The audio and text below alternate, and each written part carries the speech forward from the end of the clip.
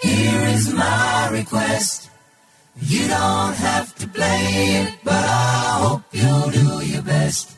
I've been listening to your show on the radio, and you seem like a friend to me. Well, howdy-ho, Victoria, and hello, it's your old rocky jockey Stan the Man here once again.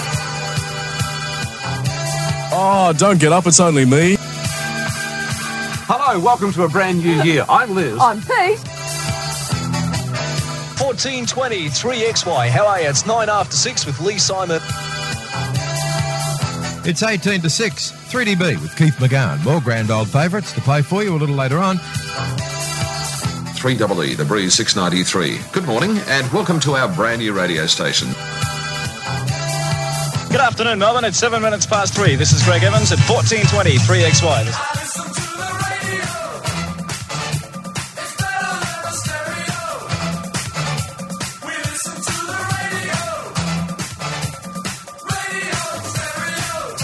Well, welcome once again to Pilots of the Airwaves, 30 minutes or so where we catch up with the people behind the voices who were friends to a whole generation.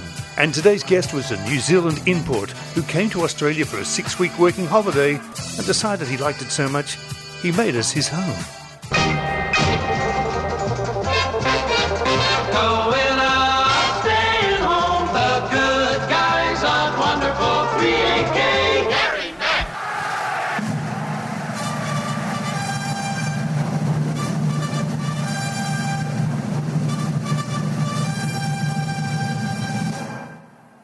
Well, hello, my friend. Is this Gary Mack? This is the living live and in super duper colour Gary Mack, yes. Welcome to Pilots, Gary. That 6 weeks working holiday has obviously provided a lifetime of opportunities and memories. How did your parents feel at the time about your point of no return? Well, I've got to say that I probably broke my mother's heart because I'm an only child. There's only one of me and the world is grateful. Yeah, my mother wasn't fussy about me leaving home at all. I grew up in a little town called Hastings in New Zealand, which is on the east coast of the North Island. And I had visions of getting into radio from a young age.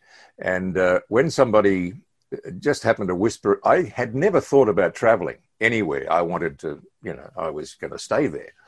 And a mate of mine that I was working with, marking time in a menswear store, selling clothes and measuring men's waists and inside legs and things, he said to me one day, "Hey, what say we go to Australia for a 6-week working holiday?" And I didn't even think about it. I said, "Okay, you're on." So we had to put some money together and save a bit, and we'd planned to leave the following April, whatever it was, and arrived in Sydney for what was to be 6 weeks. And I had a return ticket, and suddenly I found myself getting into radio. And so it's been the longest 6 weeks of my life, I suppose. It's been a long holiday. While living in Sydney, who were the jocks that you were tuned into in Sin City? There were a number of people. John Brennan. Sadly, John's no longer with us. He was at 2UE. Ward Pally Austin. John Laws, of course. John Laws was making a name for himself at the time that I arrived in Sydney, and he was jumping from one radio station to another. However, I got to know him. When I say I got to know him, I met him a few times along the way, because I was one of those wormy people that would just turn up at a radio station and say, "Hey, I need some help to get in to do what you guys do. Where do I go?" So I made a bit of a nuisance of myself in the nicest possible way. One day I walked into 2UW in Sydney, and I was watching Ward Pally Austin run his radio program. Now, he was bizarre on air. He was sort of like the Sydney version of Don Lunn in the early days of Don. And Don was he was amazing. And so was Pally Austin. Pally was full of himself. But maybe in those days, and I used to think maybe in those days, that's the sort of front you had to have. Or you had to possess a personality that was a little over the top. And while I was at 2UW watching Ward Pally Austin through the glass, working on the wireless, this guy walked out of an office not far up the corridor, and he said, who are you? What are you doing? And I said, oh, the reception lady downstairs let me come up and have a look around. He said, well, what are you doing? And I said, well, I want to get into radio. And he said, well, you come to the right place. He said, this is the best radio station in town. I said, yeah, it is. He said, that's because I run it. Oh, he said, come into my office. So I've gone into his office. He said, I'm Ray Bean. And you would have heard of Ray Bean. Ray Bean was program director at 2UW in those days. Ray, sadly, is no longer with us. He went just recently. And he was a lovely bloke. He was the best. He was a program director who knew everything there was to know about people acumen, business acumen, all of that. And and we got along like a house on fire. Here I am, 19 years of age, nothing. All I had was the ambition to get into radio. And he made a few suggestions. He said I should go and see, and that name escapes me for the moment, but this guy used to work at 2CH. And that eventually led to me getting into a radio school that was run by Charles McLaughlin, who used to work at 2GB. And during the course of conversation with Ray Bean, he happened to look at his watch and he said, what are you doing? He said, are you doing anything for the next hour? And I said, no. He said, listen, I've been invited, he said, to go down the road. Down in Kent Street, he said, there's a pub down there. And he said, there's some Welsh singer in town. I don't know. He said, haven't heard of him, but he said, the record company wants me to go down and meet him. And there's a whole bunch of radio bods going down there. He said, do you want to come with me? And I said, yeah, sure. So I've followed Ray Bean down Kent Street. It wasn't far from the radio station in those days, probably about 2 or 3 blocks down.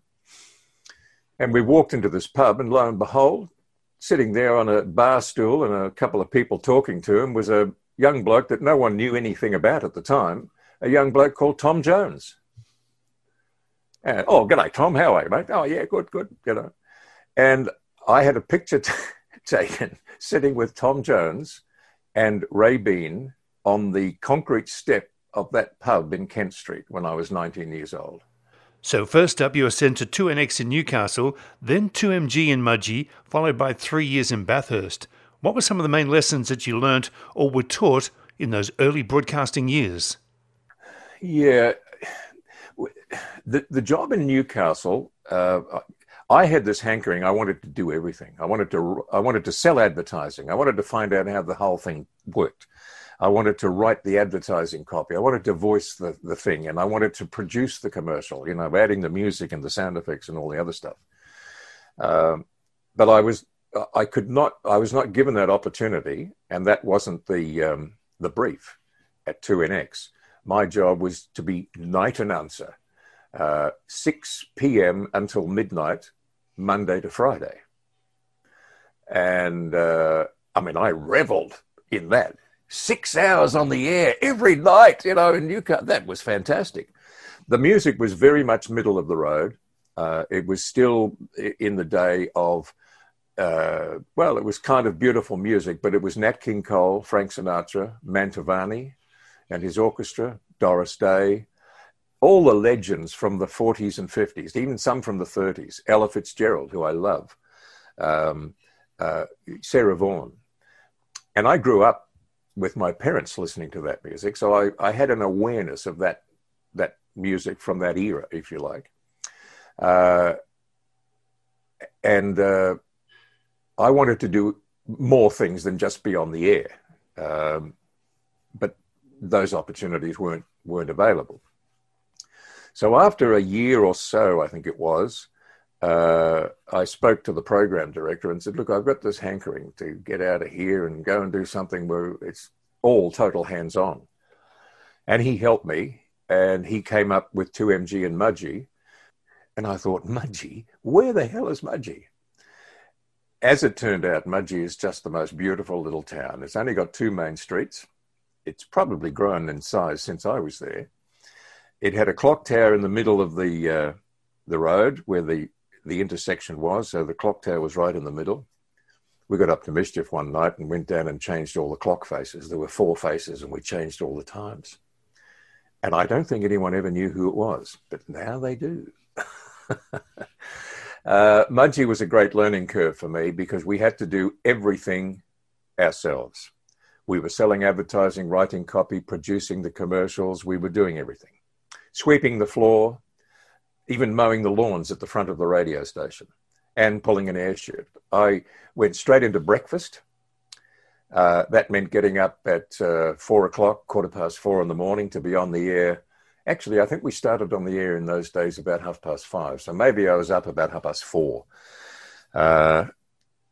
A short drive from where I was living in Mudgee to this paddock, which backed onto a huge corn cob field, which was probably full of snakes.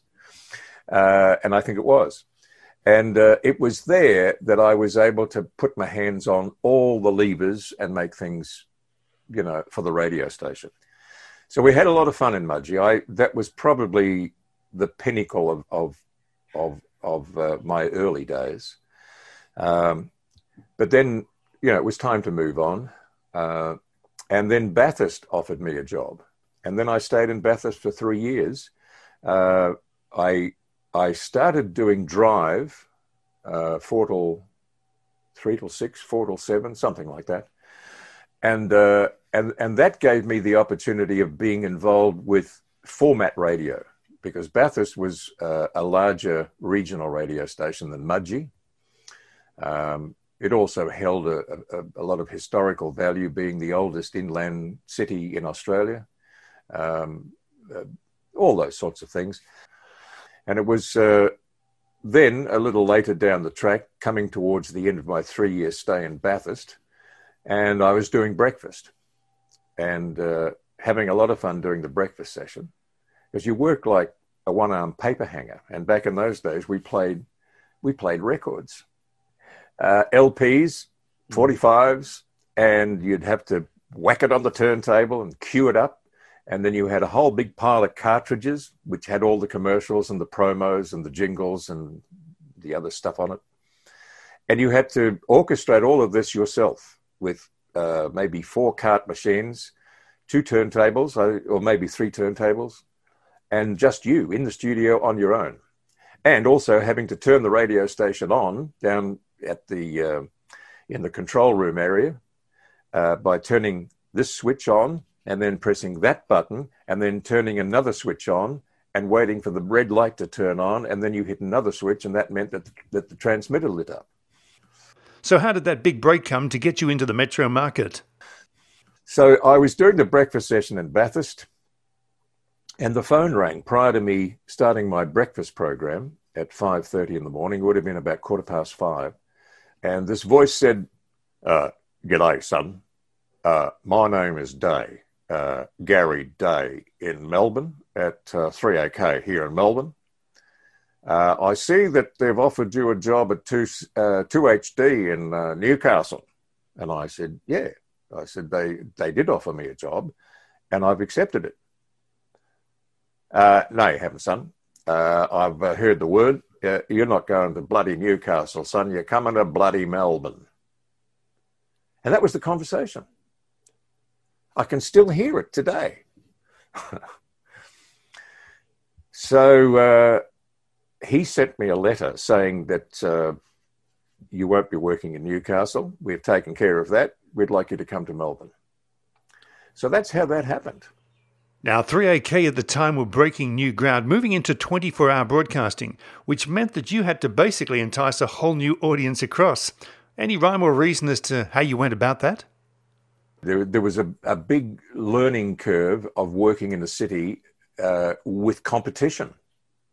3UZ, 3XY, 3KZ, 3DB. And this is prior to FM, of course, but there was still competition there in a big way. And we were all rivals with each other. And so therefore it was more business than pleasure. Well, that's not really the right way of putting it, but it was more business-like. And you were judged on what you did on a handful of figures in a ratings book. 3AK at the time was, of course, part of Television City, the Channel 9 Melbourne empire out of Bendigo Street. It must have been a very exciting time, rubbing shoulders with the likes of Graham Kennedy, Bert Newton, Brian Naylor, etc., when walking through the corridors. There is no doubt that Channel 9 was, probably considered at that time the greatest television station in the country. And it had all the stars. Graham Kennedy was there. IMT, Bert Newton was wandering around, Ugly Dave Gray, Jimmy Hannon had a television program. So it was a busy place. When I arrived at Channel 9, there were, I think, about 830 people working in the building. Not all at once, but over a period of a week, that's how many people came and went. And it was exciting. It was electric. You could feel the electricity coming off the walls of the place. And there were also opportunities to be involved in other areas of what Channel 9 was doing.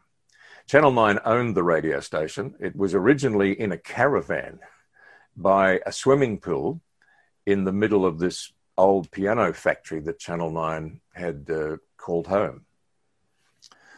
And they then created new studios inside the building, beautiful state-of-the-art radio studios for the day, for at that time. 3AK was going through a metamorphosis, a change in its direction and its being as a viable radio station in a Melbourne or in a city market like Melbourne. Bobby Goldsboro, top of the dial, his very pretty song of the moment. It's going so well, it's ever so popular too. The song that's called This Straight Life. Who's here till 10? Gary Mack!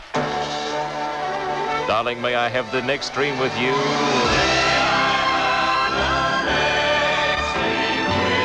A new release that's down for Malcolm Roberts, top of the dial. Our special guest today is Gary Mack. And Gary, you entered 3AK as a good guy and wound up as a No Wrinklies crusader. How did that transition come about? And was the Wrinkly campaign a direct shot fired at 3XY? Yeah. In fact, it's interesting that you ask that question. It was originally knocked back by 3XY because it was created for 3XY. The good guy era was virtually coming to an end in 1968 when I joined the radio station.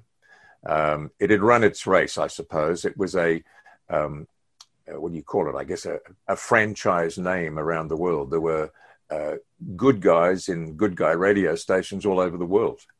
And it started out in New York, actually. I've still got a good guy sweatshirt hanging around here somewhere. So therefore, the ratings needed a little more than a good guy image to get into this dominant market in Melbourne, dominated by 3XY, 3DB, 3UZ, and to a certain extent 3KZ. So we were sort of like the new kid on the block that was suddenly sniffing around and biting at the heels of these big boys. So they needed another format, and they went with a thing called Friendly 3AK, which, is a bit insipid now, I suppose. And that kind of, it made a small impact.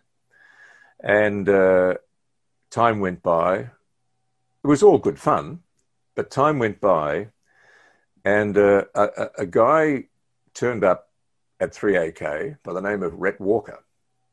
And he said to the powers that be and Channel 9, of both 3AK and Channel 9, I have a format that you need to take. They said, yeah, what is it? 3AK, where no wrinklies fly. Oh, yeah, doesn't sound much. But let me rewind, because he'd already taken it to 3DB, already taken it to 3XY and said, I've got a plan here for you. 3XY, where no wrinklies fly. Hey, it rhymes. There it is.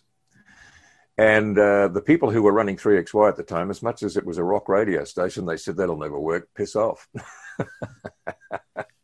So he then took it to 3DB. They threw him out, because they were all a bit stodgy over there at the Herald and Weekly Times.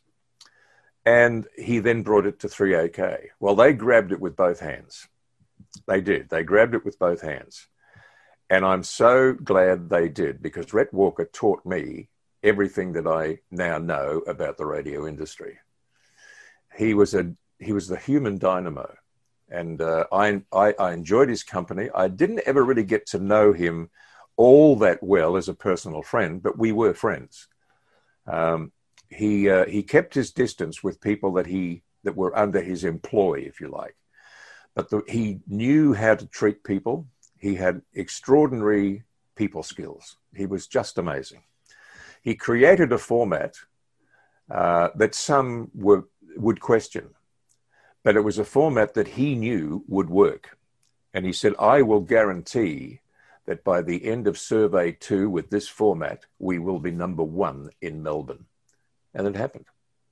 It was the most outrageous promotion, marketing, radio format that's ever been seen in this country. We stuck it up, everybody. If you turned your nose up at that, you were a wrinkly. So the target was very much at the 18s to 24s and the 25s to 39 market, whereas the other radio stations were trying to grab everybody. But he targeted towards that demographic, and it worked. And we suddenly became the number 1 rated radio station in the entire country, and we're all walking around with large heads and huge egos. It was amazing. Now, just rewinding slightly, Gary, back in those late 60s, one of the features of 3AK were their fabulous beach broadcasts. Any recollections, tall tales and true from those OBs you'd like to share with us? Well, what they did was they didn't broadcast. Well, they broadcast from the beach with just a microphone and a set of headphones. So everything that went to air was back at the studio in Melbourne. And we had a little studio per se. It was like a little tent fly thing that was set up. And we had the playlist, we had the commercial logs. It was like doing your radio program, but not having to push any buttons or reach for the cartridge or put the music on the turntable. All that was done back at the studio base in Richmond. So it gave us the opportunity of goofing off while the music played, and then there'd be a little light that would go off to say the music's coming to an end, and we had to put the headphones on, away we go, and we'd do the back announce, and we literally broadcast from the beach. That was all the voiceover announcer stuff was all done from the beach, but the rest of it was done back in town. And that's why it works so seamlessly, I think. We didn't have to worry about setting up studios and plugging into power poles and lines and all of that sort of stuff. All we needed was a line to the nearest power pole for the microphone feed. These days it can be done, on your old mobile phone. And it was organized to within an inch of every hour. Every second of the day was formatted, and it ran like clockwork. Brendan Sheety was largely responsible for the success of the 3AK beach broadcasts, and they became world famous. I remember there was a contingent of American radio station executives who followed us around for about a week just to see how we sort of did this grand plan on the beaches of Melbourne. And they were totally gobsmacked that we had all these people working for us. It was a radio station that kind of took over the beach. And we'd have Bounce Ball with Brendan Edwards, who was a fitness guy and had a gymnasium here in Melbourne. We'd have the Miss Victorian Beach Girl Quest. And we'd go around and talk to these lovely ladies who were just sunbaking by the bay. And there were girls who were employed to go around and ask them if they'd like to be part of the Beach Girl Quest. And then that became a television show. So it kept growing every year. It got bigger and bigger. And the planning that went into it was a 12-month exercise just to get the logistics right. We used to fight the sponsors off. People just simply wanted to be advertising with us on that beach broadcast thing. And it's interesting, I was only talking to Lionel York just recently. Lionel and I stay in touch and talk quite often. Lionel's over in Perth these days. And we were talking about how the fun that we had on those beach broadcasts. Yorkie and I were chosen as kind of the linchpins of making the whole beach broadcasts work. And then we'd have the guests of the other announcers who'd come down on a daily basis. Now, they'd either drive down to wherever we were in Rosebud or Sorrento, Blairgowrie, Mornington, Mount Eliza, Mount Martha, wherever it happened to be. Or they'd come down in a launch from the St Kilda Marina. And people like Rosemary Margan would come down. She was doing the weather in those days on Channel 9, and she was also working with Graham Kennedy. And she'd come down and she'd be one of the judges for the Miss Victorian Beach Girl Quest. So there's another profile, promotional, cross-promotional activity. They were always thinking of ways and means of promoting the radio station, and it worked just like clockwork. It was wonderful. Grantley D was down on the beach in those days. He'd come down in the launch and we'd go down and pick him up and put him in front of the microphone, and away he'd go. Plus, we also had the great band at that time that was the on-beach band that played every day, and that was the band Zoot with Daryl Cotton, Beeb Birtles. All of that was just wonderful times. And we'd have a sand modeling competition for the kids. It was wonderful. Now, you never got into any trouble down there, but was there any other time when you and Grantley D and a couple of others sort of got into a bit of mischief? Yeah, we did. There's another mischief story. Well, it's not so much mischief, but I think it comes up. I'll leave that till later, that part of the story. On the beach broadcast one night, you see, we were on the air with the beach broadcast from midday until 6 p.m. So we had 6 hours on the beach. It was fun. And invariably, the guest would not drive back that day.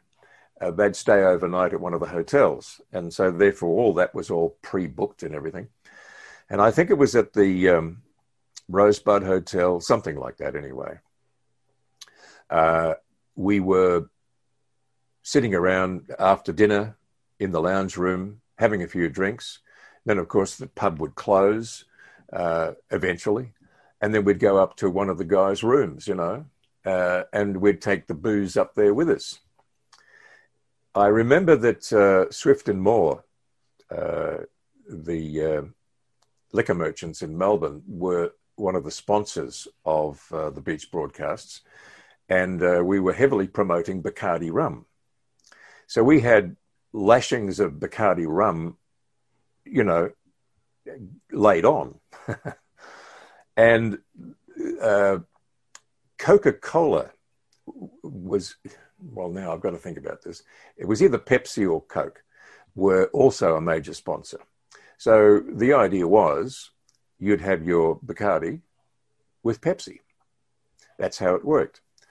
But we didn't have any Pepsi. We didn't have any mixer to put in it.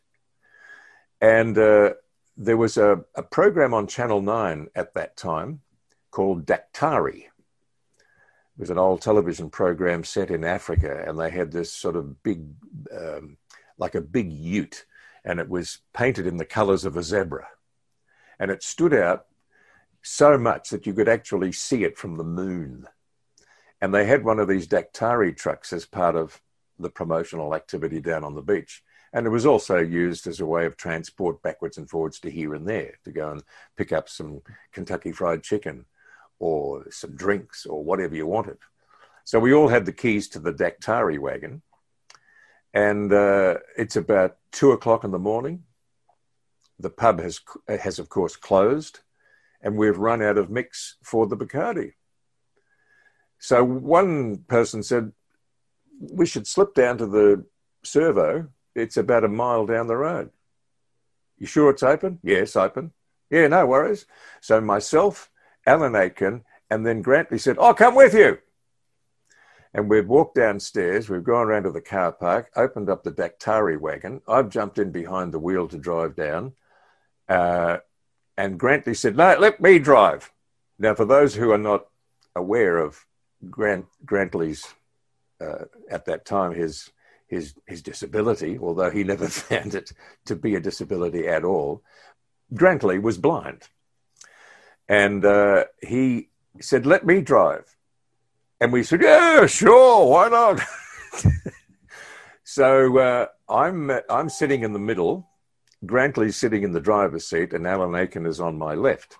3 of us across the front seat, big enough to sit 6 people, I suppose. And off we went, and I'm telling Grantley to slowly drive. He could drive. He knew how to move the gears and where the clutch, and it was a clutch-driven car. It was not an automatic. And we backed in and out and backwards and forwards and finally got out of the car park and onto Nepean Highway and headed a mile down the road to the servo with Grantley driving. And we're thinking this is hilarious. When in actual fact, we could have all been arrested and thrown in jail. We get to the servo and we're telling him, just turn right here, Grantley, a little bit more to the right. Yeah, that's right. Slow down. Now just a bit more to the right. Now come a bit to the left now. Now you can stop. Okay. So Alan Aiken, I think, got out of the car. Well, he did, and rushed in and bought a slab of Coca-Cola, threw it in the back of the truck. And I talked Grantley out of driving back. I said, "Listen, but this is, I don't want to go and have a repeat performance of this." So we put him in the middle and I drove back. But that was something that I'll never forget. And if there's any policemen listening to this at the moment, I think we've gone past the statute of limitations. Now, Gary, you don't seem like a combative person at all, but you don't seem to mind a good radio war. You were part of DB Music when, again, that campaign also seemed to be aimed at 3XY. Yeah, I think it was. Yeah, I mean, 3XY has been a leader of popular music through that era. They were on top of their game the whole way.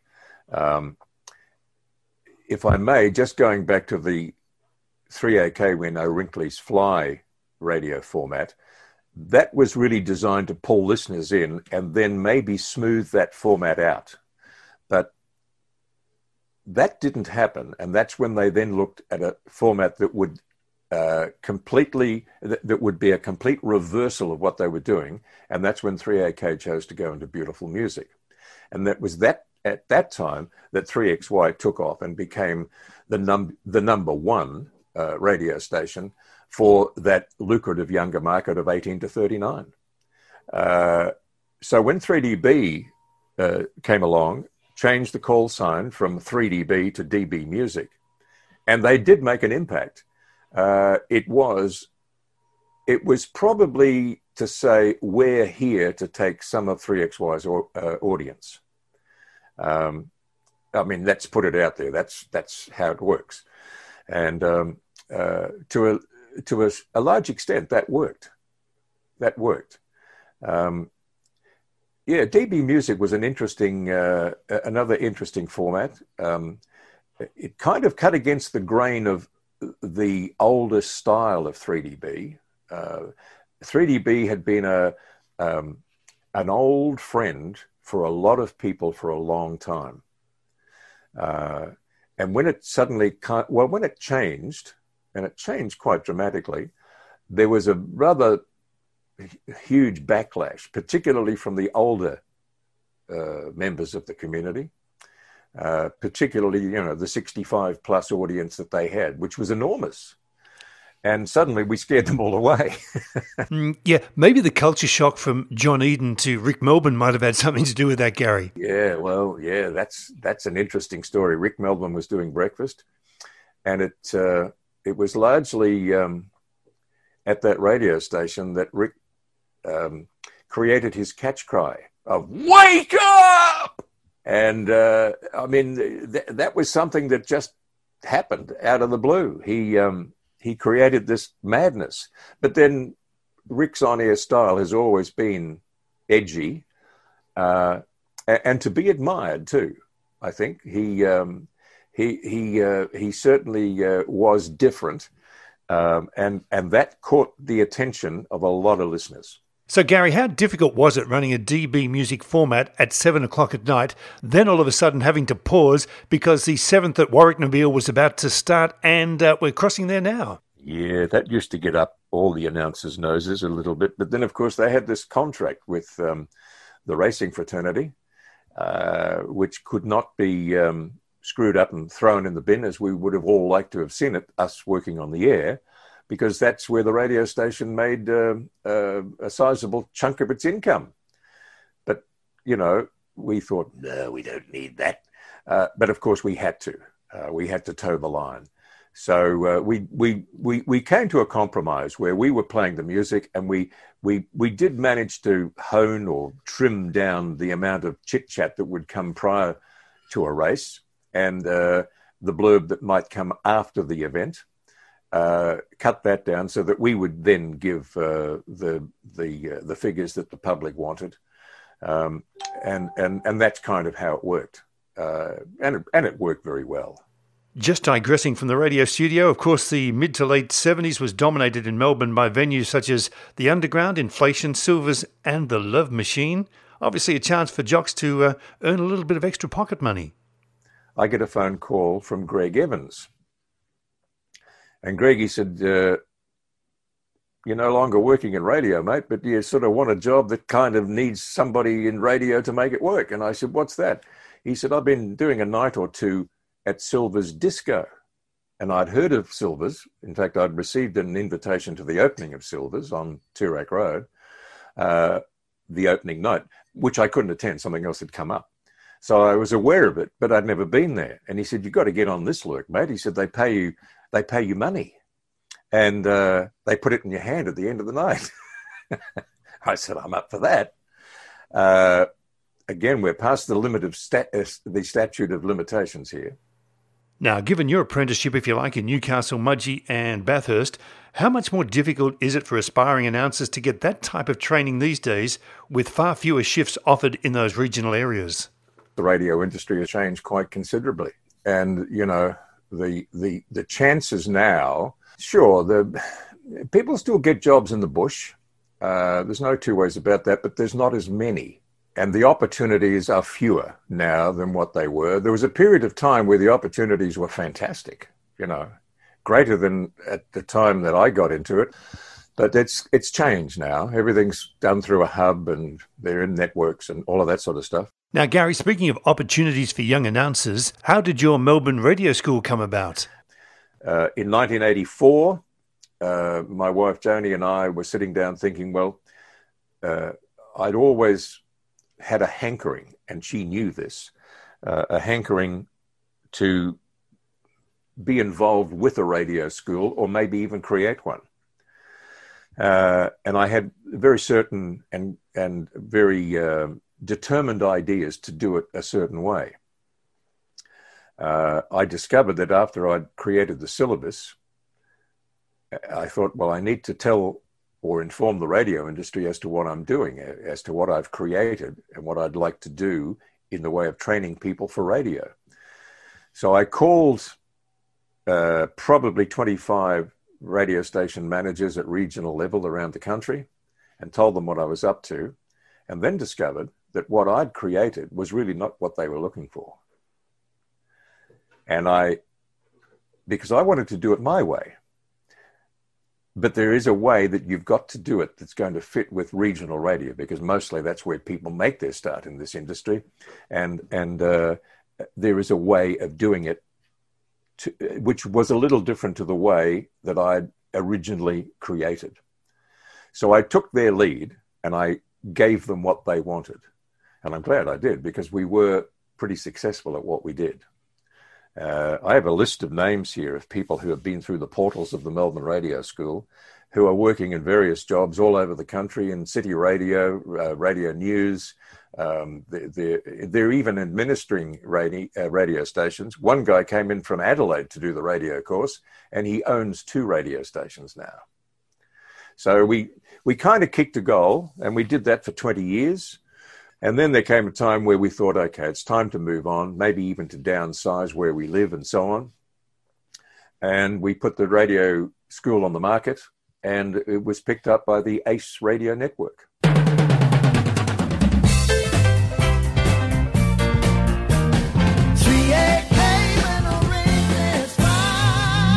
Okay, Gary, now time for a dozen or so of our stock standard probing jock questions. First one, where were you when John Lennon died? I was doing voiceovers in the voiceover booth at Fox FM when they were in the Channel 10 building in Nunawading.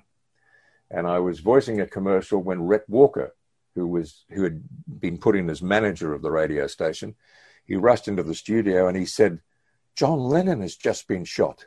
And I said, "Jesus Christ." He said, "No, John Lennon." Now, I know I've made light of all of that, but that was Rhett. So I was at Fox FM when that happened. No doubt you've had a few freebies over the years. What was the last concert that you actually paid for? Well, the last concert I actually paid for was to go and see Andre Rieu and the big Strauss Orchestra. And boy, what a show that was. And he's terrific, and he engages with the audience, and I just wanted to go and see what this was all about. That was terrific. So I paid for that one. Gary, the one concert you regret never seeing? I would have loved to have gone to Woodstock in New York, the first one, 1969. There was talk, actually, at Channel 9 that Alan Aiken and I would fly to New York and we'd be there for Woodstock. But that fell in a heap. But there was a bit of talk at that time. I got pretty excited about all of that. That would have been magic. But no, I didn't get a chance for Woodstock. Over the journey, any particular song that you never got tired of playing? Oh, yeah, there's one, The Hollies, The Air That I Breathe. I reckon that if they were to re-release that again, although I'm probably talking at the side of my neck here, that could be another hit song again. It's just so beautifully done. We know you're such an eloquent man, Gary. Is there any one word that really troubled you on air? Musician. Put it in a sentence and I'm all right. Sorry, if it's in a sentence, I fall over, you know. Fred Nurk and Joe Bloggs are musicians. Sounds like I've had one too many Reds. One we always love to ask, was there ever an incident on air that had you thinking that you might get those Don't Come Monday orders? Yes. It was at 3AK, and it was very early in my tenure at 3AK. It would have been late 60s or early 1969. Kentucky Fried Chicken, now called KFC, is a franchise group, and they made an inroad into Melbourne. And their first store that they set up in Victoria, in Australia, I think, was on the Nepean Highway in Mentone, with the little square hut and the typical Kentucky Fried Chicken signage and all of that. And there was a 25-second pre-recorded produced commercial that we would play on the radio. They were booking time, as they did with all radio stations. And there was a 5-second tag at the end of the commercial that the announcer on air, i.e. me, would have to read when the pre-recorded commercial finished. So the commercial would finish, and the thing would say, and don't forget, the first Kentucky Fried Chicken store is now open, Nepean Highway, Mentone. It's finger-licking good. That's all we had to say. Yeah. So it would have been maybe about 9 o'clock, maybe 9:15. And this ad comes up, and I said, don't forget, Kentucky Fried Chicken is open on Nepean Highway, Mentone. Go there now. It's finger-fucking good. And I went straight into another commercial. And I thought, holy moly, that's the end of everything. The first person to walk into the studio, because we're all in the same building together, was Graham Kennedy. And he said, because he'd just driven back from the pub down the road. They used to go down and have a sherbet before they did the show, IMT. And he was driving back into Channel 9 with his radio going, listening to me. And he rushed into my studio and he said, do you know what you just said? And we all know why Graham got tipped off the air some years later. And I said, yeah. And he said, that's amazing. He said, has anyone rung you? And I said, no. And I'm waiting for the phone to ring. And we had a hotline phone, which came in from the program director and other executives who wanted to maybe say something to us. And it was a separate line that was into the studio. And we had another phone that had 9 lines on it. Not one of them lit up. The next morning, I get a phone call from management requesting my presence at the radio station by 11 o'clock this morning. because I was doing nights then, you see. Of course, the word had spread around within the ranks of Channel 9 that this had happened. Mac had used a profound piece of language on the wireless. So, yes, I was carpeted, and I was told that if it was to happen again, I'd be well and truly given the marching orders. So that gave me a big fright at that time. Couple of quickies, skyhooks or sherbet? Both.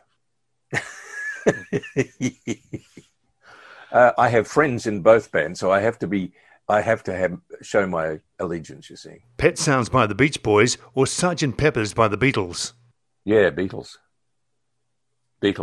Pet Sounds was a great album too. You can throw the Rolling Stones in there too if you want. What is your most treasured piece of memorabilia from those 3AK days?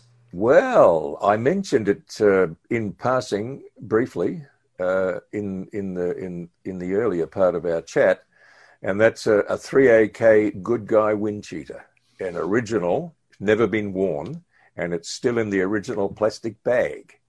Does it still fit you, Gary? It certainly doesn't.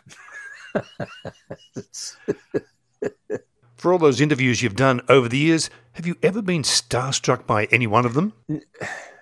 No, I've been maybe a bit nervous at first because, you know, these are people that you admire and you've played a lot of their music and or you've seen them on the big screen or whatever. And, you know, it's sometimes that's what they do. And here I am sort of trying to find out things about them and so on.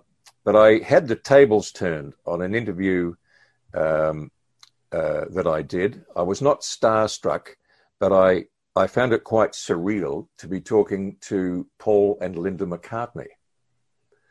And it was just before my wife Joni and I were to be married. I think we were getting married about 3 weeks after I did this interview. I was working at DB Music, and the station had the promotional contract to promote Wings across Australia.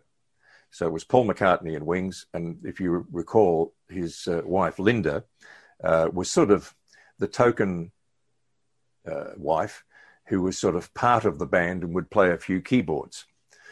And they brought the entire entourage of family, friends, and neighbours with them. And this was the final concert for Paul McCartney and Wings across Australia was held at the Myer Music Bowl, and it was a total sellout.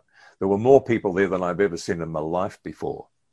And they sent me along with a Nagra tape recorder to get a few words from Paul as to the success of this great tour. And so we all had backstage passes. Joni was with me. The show finished, and we were shown into the downstairs underneath the Myer Music Bowl dressing rooms and all of that. And we've walked into this big room, and everyone's packing up, and they all kind of disappeared. And that's when Linda came up, and she said, "You're here to talk to Paul?" I said, "Yes." And we shook hands with Linda. And she said, "He's in the shower." Oh, okay. And I could see him in the shower. There he was. And so we waited around. I said, I can set this up. And she said, "Do you want a drink?" And they had some booze there. So we had a glass of wine with her. Paul came out with the towel wrapped around him. He said, "It won't be long. I'll be there in a minute." Okay. So by this time, everyone else had gone, and it's just Joni and me and Paul and Linda. And we're sitting on the floor of the dressing room drinking wine. And we're just chatting. And it was like I'd known them forever. And Paul said, "What about you two? You know, what's happening with you two?" And we said, "Well, we're getting married in 3 weeks." "You're getting married?" "Well," Linda said, "What sort of dress will you be wearing, Joni?" And it was like sitting down with old family. It was really it was surreal. Mm. I mean, here I am with this guy with it was probably the most successful tour. They did a world tour with taking Wings around the world. And I have a copy of that as well. It's sensational. And on DVD, I play that often. And here we were, just the four of us sitting on the floor, drinking wine and recording this lovely interview, most of which we couldn't put to air. And I then rushed back to 3DB, or DB Music as it was known in those days, and cut it up and put it to air with this final interview with Paul McCartney. So that was special. I think any of us would take that as a highlight any day of the week, Gary. Listen, 3 albums that were the soundtrack of your teenage years. Oh, now I'm going to show my age. I was quite taken with Bill Haley and the Comets. They did 2 or 3 albums, plus they also appeared in a couple of movies where they played as sort of the token band. Bill Haley and the Comets. Bob Dylan is a standout. I mean, Bob has been around, it seems, forever. He started back in the late 50s with his songs. And I suppose my favourite female singer of all time has to be Ella Fitzgerald, followed very closely by Doris Day, who I would have loved to have interviewed. And finally, Gary, if radio hadn't been the career, what do you think you might have done? Probably a shutterbug. I've always had a hankering for photography. There was a moment in time when we built a house at Glen Waverley that I set up it was sort of like a, what do you call it? It's not a den. It's called it's like a little home office thing, I suppose. And I put a little darkroom in there. So I used to do a lot of black and white photography, which I really enjoyed. And I've sort of moved on to video and I sort of tinker around with video production and that sort of stuff now. So I enjoy that side of it. And I think if I had a chance of doing all of this again, I might have gone that way, I think. I'm not sure. Well, obviously, Gary, it goes without saying that we're glad that you extended that 6-week stay because you've been a giant of the radio industry in this town on a number of different levels. And listen, we're delighted that you could take the time to join us on Pilots today. It's been a pleasure, Paul, and I just hope I didn't turn your ear too far. As I said to you, I think, prior to us doing this interview, I have the ability of being able to talk underwater with a mouthful of marbles. Somebody once said to me, if you ask Gary Mack the time, he'll tell you how to build a bloody clock. Well, speaking of clocks and time... Our time is up. You've been listening to Gary Mack on Pilots of the Airwaves.